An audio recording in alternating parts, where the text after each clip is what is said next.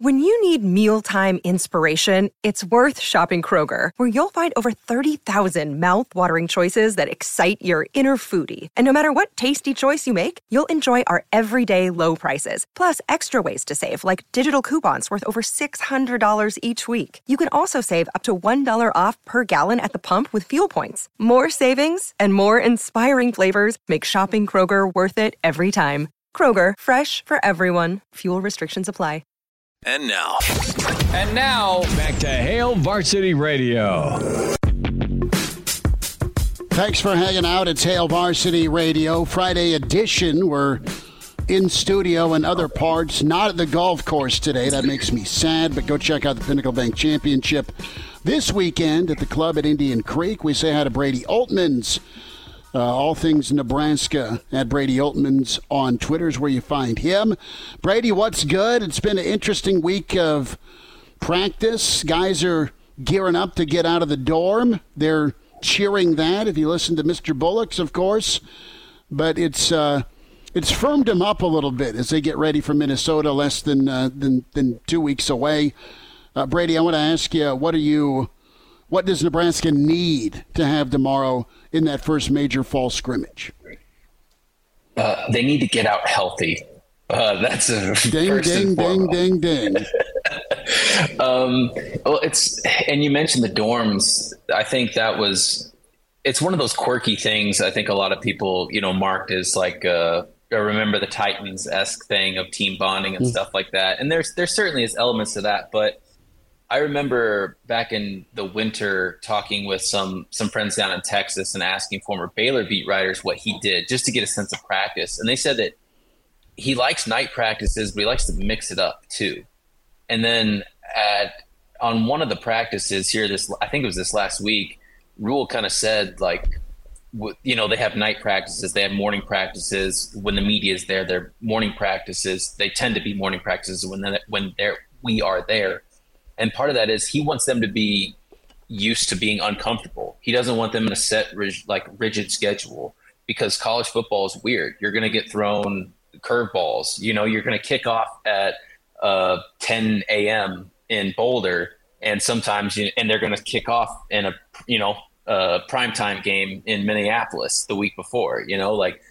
Part of it is just getting people and the players prepared for different circumstances like that.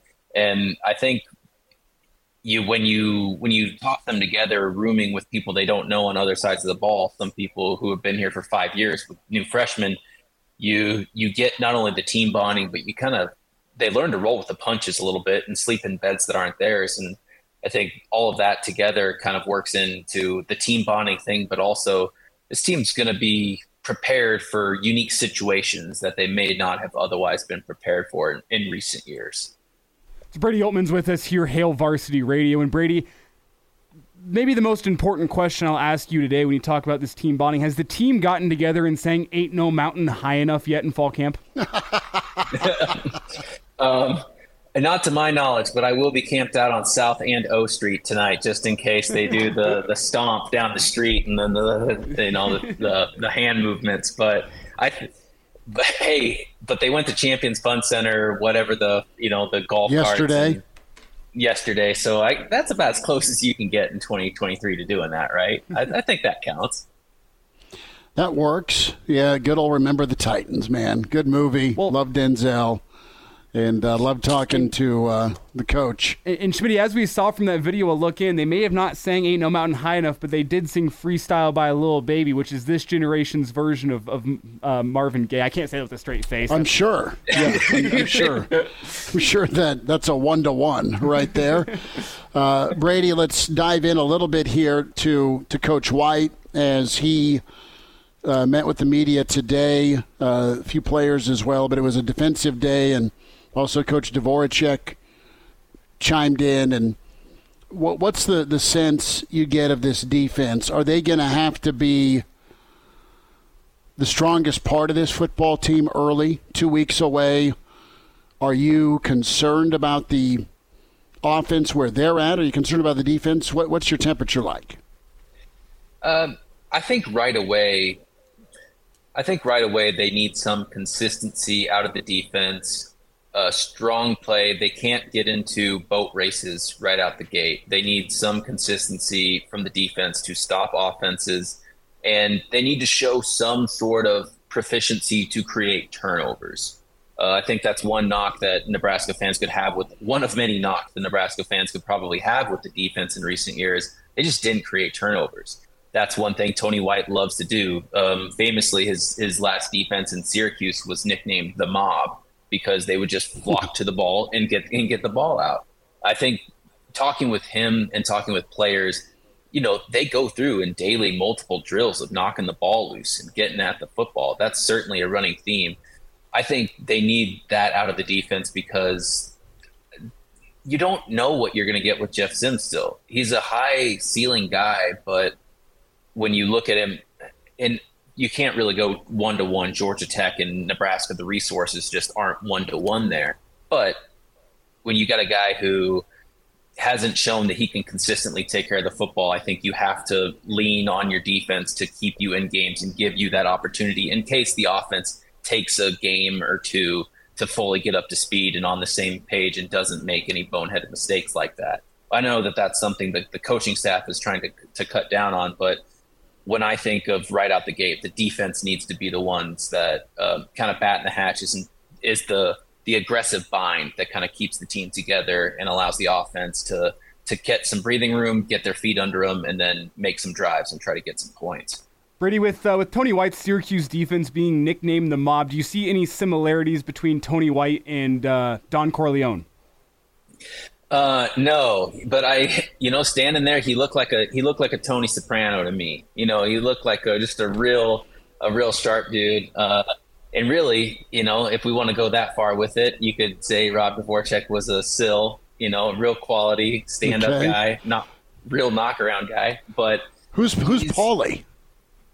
Oh man, you got it. Is Evan Cooper the closest thing to a Paulie that they've got? Does he snap his fingers and say bread over here? I mean, does he? Yeah. Did you hear what I said, Coach? Hey, did you hear what I said? I said, hey. But I think that there's an element to, I think, to the buy-in of it. Evan Cooper is also big on like creating the turnovers, getting the ball hawk stuff. Rob Dvorak, there's something to be said that the Carolina Panthers would not allow him to leave right away. They wanted him to finish out the season in his capacity as an assistant coach, whereas, Ed Foley and Corey Campbell got to leave right away from Carolina when Rule left. I think there's something to be said there. I think there's a reason why one of the recruiting services named him 30 under 30 as a guy to stand out and watch. I think that there's a little bit of smoke there. And hearing, Dvorak talk today, he had a kind of a hoarse throat because he'd been yelling in practice, but hearing him talk about the linebackers, and Nebraska fans certainly have a lot of expectations and pride associated with the linebacker position.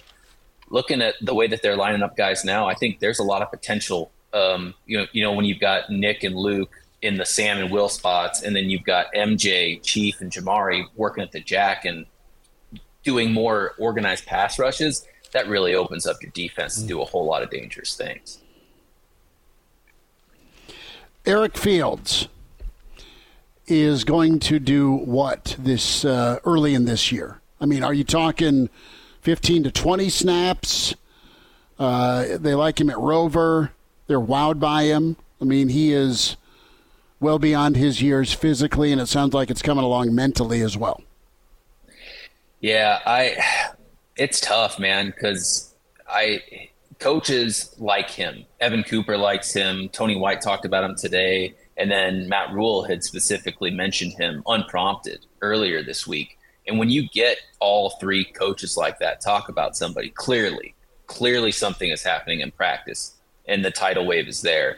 But when you're asking a kid to adjust to all those different things in their first year, I just don't know what to expect right away. And it's still preseason camp per Matt Rule thing. We don't talk to incoming or first year arrival freshmen until practices start up. So maybe we'll hear from Eric still before the first game. But I don't know snap count, but boy, I tell you what, I'd expect him to do something and be some sort of contributing part of that defense going forward. Brady, with guys like Eric Fields, either the coaches bring them up because they're playing that well in practice and they really deserve some recognition in front of the media, or it's because the media continuously ask the coaching staff about this guy, and well, I got to answer the question. I'm going to give an update. Which side of that coin is Eric Fields on? Because Matt Rule brought him up in the spring, and I think got a lot of people in the media, it got their ears perked up a little bit. Oh, Eric Fields is being mentioned unprompted during this signing day special. What side of that coin is he on, though? Is he being brought up because he's that impressive, or is the media just continuously asking about Eric Fields because we've been on high alert about him for a while? That's a little column A, a little column B, if we're being honest. I think it takes one unprompted message during spring or during fall camp, I should say. And then we kind of log that away in our brains. So when Rule mentions it, then we know we have to ask Evan Cooper when he's up there because he's working out at Rover. And Evan Cooper kind of describes how he's been doing. And then you ask Tony White about it, and Tony White saying like, hey, he's a, point A to point B guy, and he's going to get the ball. And, we've heard a little bit from Eric in that interesting recruiting story. He's got, his dad is a boxer, and he's like he's an overlooked kid, but he's just a physical, explosive dude. He gets that from his dad. He's just got that explosiveness. He's got that pursuit. There's that natural ball pursuit. He was a tackling machine in high school. And I think you're seeing now as he adjusts his body to the college game, that explosiveness is going to pop, to reporters and coaches and whoever's going to be able to see practice. I think that also contributes to it too, because when you got a young kid like that that's just flying all over the place and is explosive, going into blocks, going into routes and stopping runs, I mean, people are going to want to ask questions like, who did that? And when they find out that, he's been on campus for a couple weeks now, as opposed to a couple years, that's really going to turn some heads. So I think all of that's a perfect storm for why he's standing out there. Brady Oltmans with us, Hail Varsity at Brady Oltmans on Twitter. About 60 seconds. I'm going to lay out 4 names. Yes or no, as far as Nebraska being able to land them. There's a finite number of spots left. Grant Brix, Brandon Baker, Amari Sanders, and Tad Tuga. I just butchered that. Forgive me. What's the percentages here, Mr. Cristobal Brady Oltmans?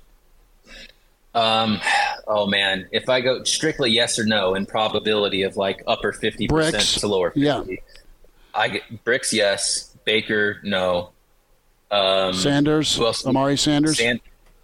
I'd say Sanders yes, and then no. For Tuga? Yeah. What about Jay Sean Ross?